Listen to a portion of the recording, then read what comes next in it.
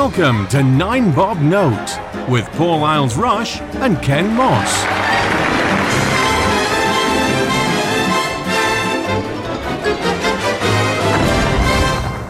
Hello everybody, this is 9 Bob Note and I'm Paul Isles-Rush. And I'm Ken Moss. Hello Ken. Bonjour le Paul. Well, it's your turn this week. What have you got for us?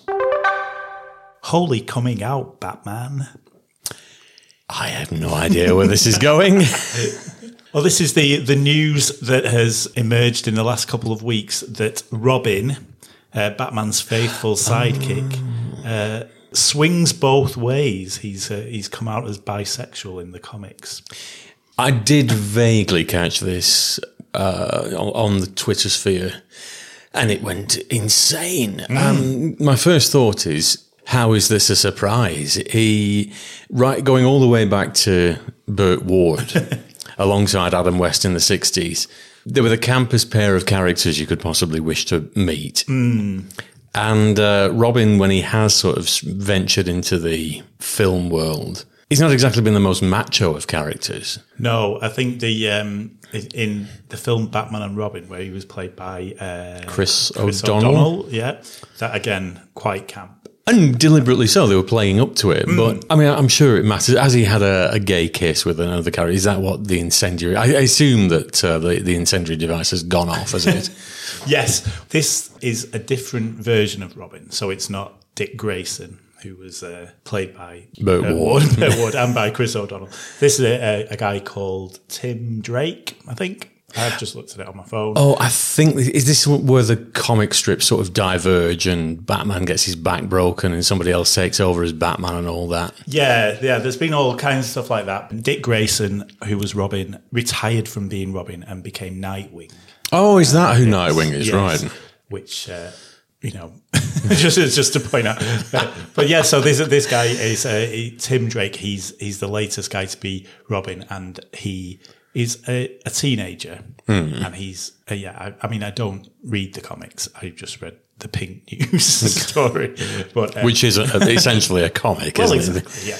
But yeah, he went on a date with a boy, and they had a kiss, and then he decided that he's now going to date this boy. How can you possibly be a superhero and like cock? I mean, how is that even a thing? I can sort of... I mean, it's very easy to stand back and point and laugh and say, listen, guys, what is the big deal? Admittedly, if Doctor Who suddenly decided to,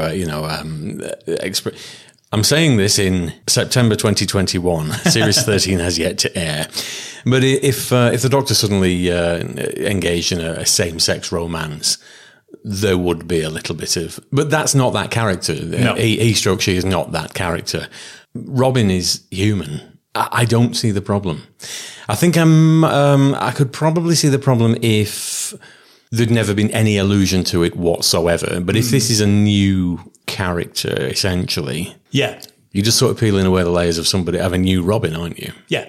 He's a teenager, and he's just exploring and finding his way. They've not rewritten the character who from the 60s and just decided, oh, by the way, he's gay. So. But I think it's quite important though, because it's nice for young gay and LGBT people to see things like that. Every time they they watch a Marvel film, or they see one of the Batman films or something, the lead character and all of the characters are in it are 100% straight. And yeah, and so it is nice, and it's a good way of doing it. Like you say, they haven't just turned something completely on its head just for the sake of getting headlines. Yeah, so it's nice. They're certainly doing more for representation than Marvel have been doing, which I've sort of failed. I'm ashamed to say that I've really taken my eye off the ball with Marvel. That's not a lack of interest, but I've not been with anybody for the past decade that's been into movies like that. Much as I would have loved to. I mean, now I think I've got about 50 films to plough my way through to catch up with the Marvel backstory. And from what I've heard, it's really rewarding if you follow it from the beginning and all the different superhero movies intertwine and then come back together, and then they rewrite their own backstory a little bit, and there's parallel units. So it sounds like there's a major, they've really invested in the Marvel universe. Yeah. on the flip side of that coin, wasn't there some lesbian frisson with Wonder Woman or Storm? I'm clutching at straws here, but I'm fairly sure that one of them had a sort of a lesbian tryst, and they didn't like that. Yeah, I'm not 100% sure about that. I know that they've sort of tried, and they did what they did with Star Wars and sort of made a big deal. Okay, we're going to have an out gay character in this next film. And it was C-3PO. Yeah. Well, the Star Wars one was ridiculous because it was just some pilot in one of the new Star Wars films. He didn't have any lines in the whole rest of the show, in the rest of the film, apart from he just sort of said, "Oh, I hope I make it back in because I've got to cook my husband dinner." And then they were like, "Oh my God, there's gay people in Star Wars." And Marvel have done equally badly, I think. They had a spin-off series from the films with Loki. Yeah. It was a really good series. It was actually compared to Doctor Who. It had a lot of sort of Doctor Who themes running through it. I've seen it. It's Tom Hiddleston, isn't it? And he's been paraded everywhere as, new Doctor Who. Doctor Who, this is an unofficial, I don't think it is, but I was vaguely fascinated by that because he's certainly got the look of a Doctor Who, and yes, really, really witty as well. It was a really well-written series. We should check it out. Yes, it's a series, Loki, is it? Yes, yeah. But it's a spin-off from the Thor movies, I think, because Loki was Thor's brother. Oh, he's Thor's brother, and they've not rewritten that bit of the mythology. Right? But there was one bit in that, and it was a. There's different versions of Loki, and one of them is a female. Right. And he's sitting around, and then as it progresses, they sort of have this wildly inappropriate sort of tension between themselves. But they have this conversation once, and she asks him about the women that he's or the prince. She says something like, "You must have kissed a lot of princesses," and he says, "And princes." And that was it. That was the only mention. Mic drop. And everyone was like, and then that was it. Oh my God, there's a bisexual in Marvel. But yeah, so I think the way that the Batman guys have done it is probably a little bit more subtle, maybe, and a little bit more representative. Yeah, well, I mean, Marvel are they're mining their own history for. Who would have thought that Aquaman, who I believe is one of the least loved of the Marvel characters, is now onto its second film, I believe, and there's all the controversy with Amber Heard, and we'll not venture into that territory, not today. Yeah, some of the Marvel films that have come out have been really, like you've never heard of, like Ant-Man. There's been 3 Ant-Man, or I think the third Ant-Man's about to come. Right. And Guardians of the Galaxy. Never heard of them. Really good, though. Really good film. So in my head, I get Guardians of the Galaxy mixed up with Galaxy Quest. Right. It's very similar, But if they want to go down, and you're right, actually. It is time for a gay superhero, but they are the focus of the film rather than being some bit part character or a sidekick.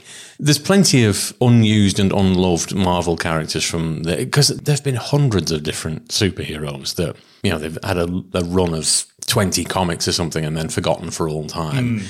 If they can reinvent Aquaman, who nobody really liked, and make it into a popular character, sure, they can take one that's everybody's forgotten about and say, right, we're going to turn this character gay, or it's never been stated, or there's nothing really been explored about him, and make that the focus. And then, like you say, there is an LGBT character for the LGBT community to think, they're one of ours. Yes. And they can get behind it and identify with them. And there's rumours that in the next series of Superman comic books, Superman either is going to die again, or just retire, and his son is going to take on the cape and become the new Superman, and his son is gay in the comics, so we could have a gay Superman as well. That would be very exciting. There's any number of directions they could go in with that. Shoots lasers from his eyes that are pink, and he doesn't wear his underpants on the outside. They're knickers. He's also a cross-dresser. And why not push the envelope completely?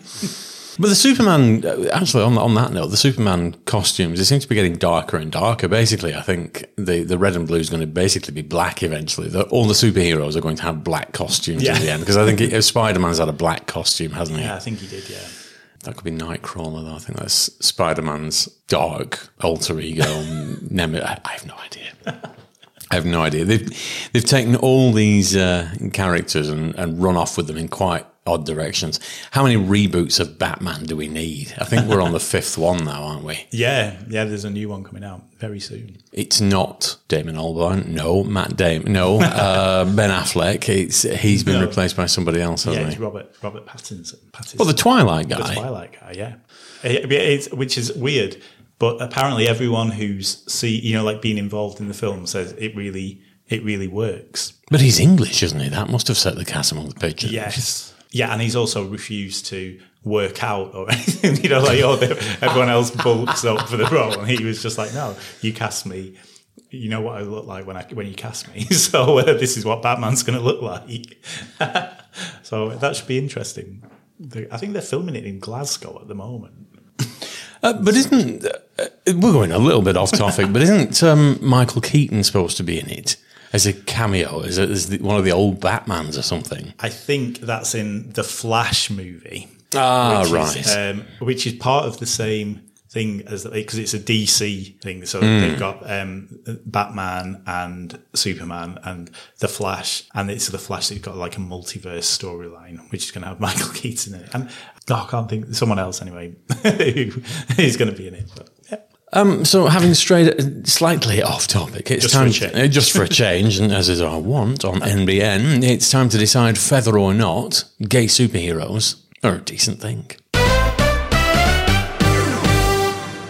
Well, I think there's only one thing, of course. Of course they are. The world needs gay superheroes, so it's not going to change the world, but it'll be nice for, a young boy or girl who likes comics and just doesn't recognize themselves in anything and maybe looks at it and thinks, actually, yeah, I could be Robin.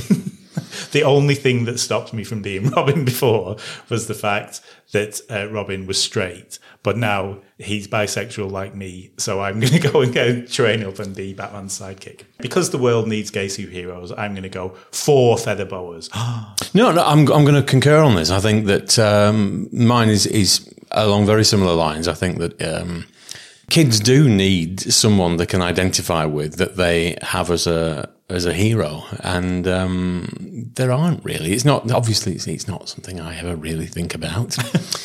But then again, I don't have to, because plenty of superheroes and lead characters have catered to my persuasion over the years. It's I've never worried about it. But yeah, I think it's for progression's sake. Yeah, positive thing. Hurrah! Well, let's move on to the final segment, Screening Queens.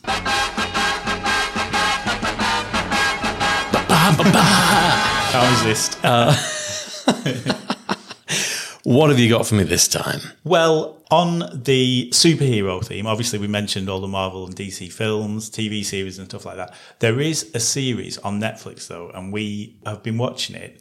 It's called DC's Titans, and it's the story of when Robin retires, and it was the story of how he becomes Nightwing. Right. But he's also joined by other sort of young superheroes, and they form like a little gang and go around solving crime. It's really good. It's really camp and really, but very, very well made. And also the guy who plays Dick Grayson is possibly the world's most handsome man.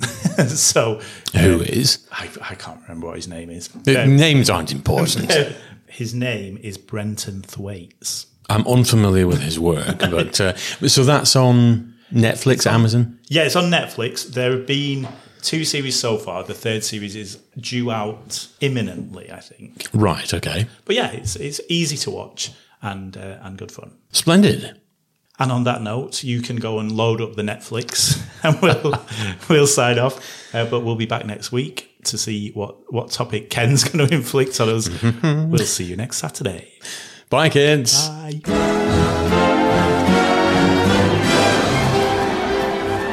Nine Bob Note featured Paul Isles-Rush and Ken Moss. Title music was by Mark Scheiman, and the programme was produced by Maverick Productions.